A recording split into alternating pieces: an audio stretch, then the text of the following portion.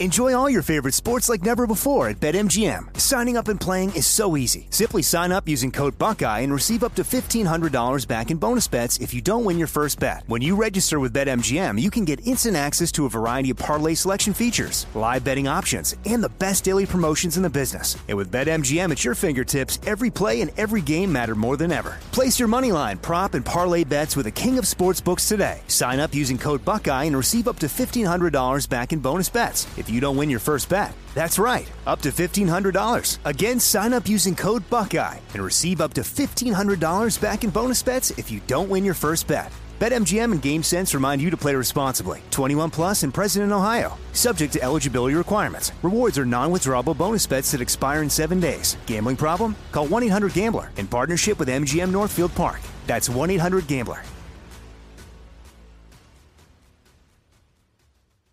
This is your moment, your time to shine, your comeback. You're ready for the next step in your career, and you want an education employers respect. So you're not just going back to school, you're coming back with Purdue Global. Backed by Purdue University, one of the nation's most respected public universities, Purdue Global is built for people who bring their life experience into the online classroom. Purdue Global, Purdue's online university for working adults. Start your comeback today at purdueglobal.edu. AT&T connects an ode to podcasts. Connect the alarm. Change the podcast you stream. Connect the snooze. 10 more minutes to dream. Connect the shower. Lather up with the news. Sports talk, comedians, or movie reviews. Connect with that 3-hour philosophy show. Change the drive into work in traffic so slow. Connect the dishes to voices that glow. Thank you to the geniuses of spoken audio. Connect the stories. Change your perspective. Connecting changes everything. AT&T.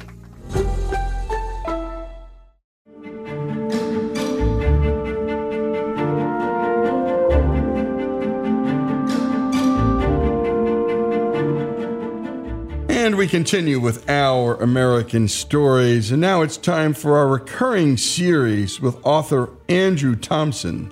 His book is Hair of the Dog to Paint the Town Red, The Curious Origins of Everyday Sayings and Fun Phrases. He continues here to share another slice from his ultimate guide to understanding these baffling mini-mysteries of the English language. A dark horse is a competitor that is unknown or wins unexpectedly. And that expression originated with the writer Benjamin Disraeli, who was also a 19th century British politician who became Prime Minister twice. In his 1831 novel The Young Duke, he describes a horse race where two favourites are beaten by a rank outsider, which is described as a dark horse which had never been thought of, rushed past the grandstand in sweeping triumph. It was common in the racing industry at the time for owners to conceal their fastest horses until the day of the race, and because of Disraeli's book, they became known as dark horses. A dead end is an expression which means an impasse or allowing no progress, and whilst many may think it relates to the dead end of an alley, it actually relates to the English game of lawn bowls, which has been played for centuries. In bowling, an end is one stage of a game where all players have bowled towards the jack, which is the small white target ball. If the jack is driven out of the playing area by one of the players' balls, the end cannot be continued and must be replayed. It is considered a dead end. If someone calls you a dead ringer, it means that you very closely resemble another person. And while the origins of that expression are very disputed, some cite horse racing, it actually has a perverse beginning in the comas of medieval Britain. Now, comas at the time were not fully understood by the medical profession, and anyone not showing signs of life was presumed to be dead. But on some occasions, when bodies were later exhumed, evidence was found suggesting that the person had been buried alive. The fingernails were worn down and there were scratches on the roof of the coffin. To combat this, people started putting a rod into the ground with a bell at the top and a string around the dead person's wrist.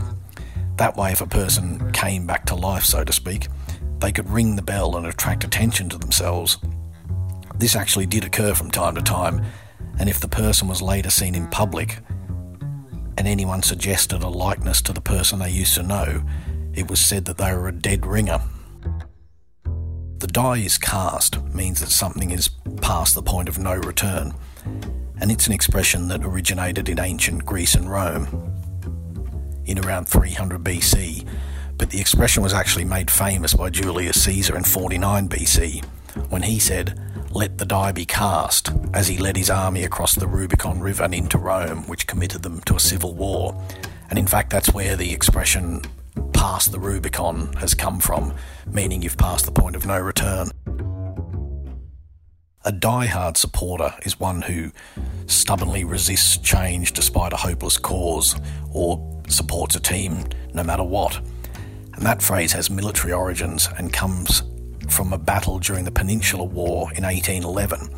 During that battle, the commanding officer of the 57th West Middlesex Regiment of Foot, William Inglis, was badly wounded and lay injured on the battlefield. The English were vastly outnumbered by the French at the time and were under attack. Despite this, Inglis refused all attempts to carry him to safety and instead shouted at his men, "Die hard, 57th, die hard." The English ended up winning the battle, and from then on, that regiment was known as the Diehards. The phrase die-hard supporter then crossed into politics in the early 1900s to describe anyone who stood staunchly by a cause or a colleague. A dog day afternoon is a very hot afternoon that makes a person lazy, and it owes its origins to ancient Roman astronomy. The Romans called the days between July 3 and August 11 the dog days, and this is when Sirius, the dog star, rises and sets in line with the sun in the northern hemisphere. These were usually the hottest days of the year, and the Romans believed that this was caused by the combined heat of the dog star and the sun. If someone says "don't look a gift horse in the mouth," what they're meaning is not to be critical or ungrateful for a gift. And that expression derives from racehorses and horses generally. When buying a horse, there are very few ways of assessing a horse's age, and it's a risk to buy a racehorse that's past its prime or a workhorse that's old. The most reliable way of determining a horse's age is from its teeth. As a horse ages, its teeth wear down, and they also protrude forward and its gums recede. If a horse is given to you, it was thought to be rude to look that gift horse in the mouth, because this suggested you were assessing its value. And in fact, this is where the expression "straight from the horse's mouth" to describe first-hand information comes from as well, as does the saying "long in the tooth" to mean that someone is old. Down to the wire means until the last possible moment, and its expression has its origins with horse racing. Before camera technology existed to determine the winner of a close-run race, a string was stretched across the finish line to assist the judges to see who crossed first.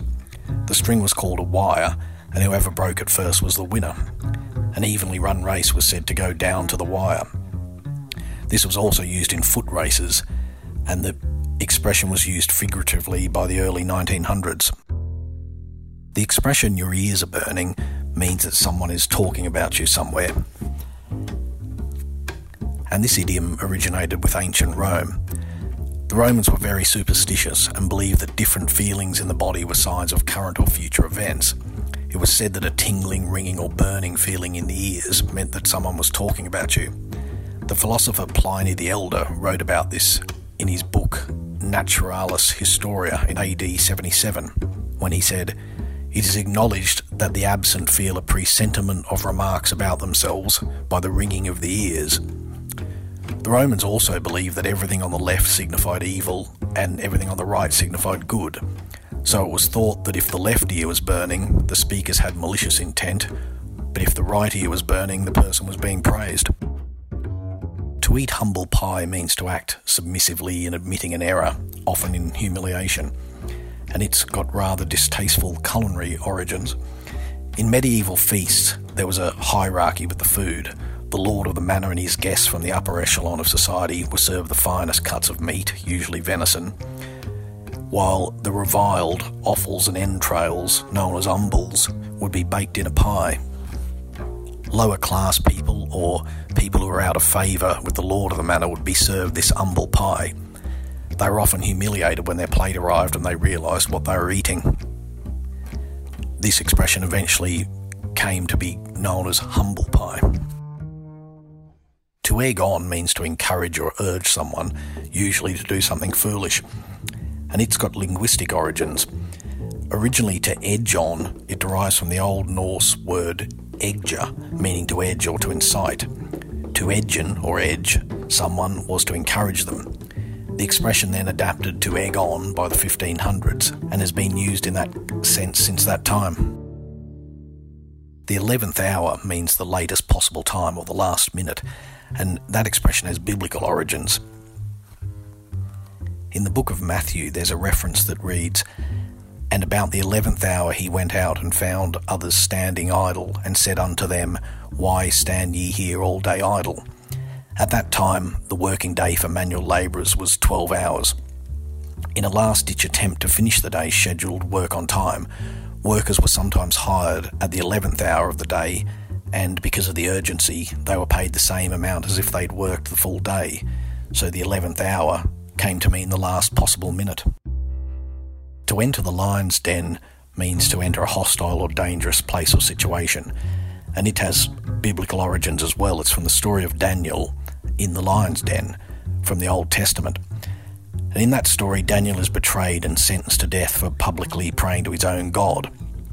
While he was a friend of Daniel's, the king has no choice but to condemn Daniel to death, and he threw him into the lion's den. The king said to Daniel, "May your God, whom you serve continually, rescue you." At daybreak, the king hurried back to see if God had saved his friend. Daniel remained there unscathed and said that God had sent an angel to close the jaws of the lions. The king then cast those who conspired against Daniel into the lion's den. And great job, as always, to Greg Hengler for producing the piece and for finding the book. And a special thanks to Andrew Thompson, author of Hair of the Dog to Paint the Town Red, The Curious Origins of Everyday Sayings and Fun Phrases, here on Our American Story. I'm Katya Adler, host of The Global Story. Over the last 25 years, I've covered conflicts in the Middle East, political and economic crises in Europe, drug cartels in Mexico. Now I'm covering the stories behind the news all over the world in conversation with those who break it. Join me Monday to Friday to find out what's happening, why, and what it all means. Follow The Global Story from the BBC wherever you listen to podcasts. I'm Hannah Storm, and my new podcast, NBA DNA with Hannah Storm, chronicles my 6 decades in professional basketball. From growing up in the sport to becoming one of sports TV's first female broadcasters. Join me as I dig deep into the game's history, unearth some wild stories, and talk to my friends from the world of basketball, from Dr. J to Charles Barkley. It's been a wild ride, and now I get to take you with me. Listen to NBA DNA with Hannah Storm on the iHeartRadio app, Apple Podcasts, or wherever you get your podcasts. From LinkedIn News, I'm Leah Smart, host of Everyday Better, an award-winning weekly podcast dedicated to personal development. Whether you're looking for ways to shift your mindset or seeking more fulfillment in your life, we've got you covered. Join me as we dive into captivating stories and research-backed ideas that have empowered me and others to lead lives with more clarity and intention. Everyday Better, making growth an everyday practice. Listen to Everyday Better on the iHeartRadio app, Apple Podcasts, or wherever you get your podcasts.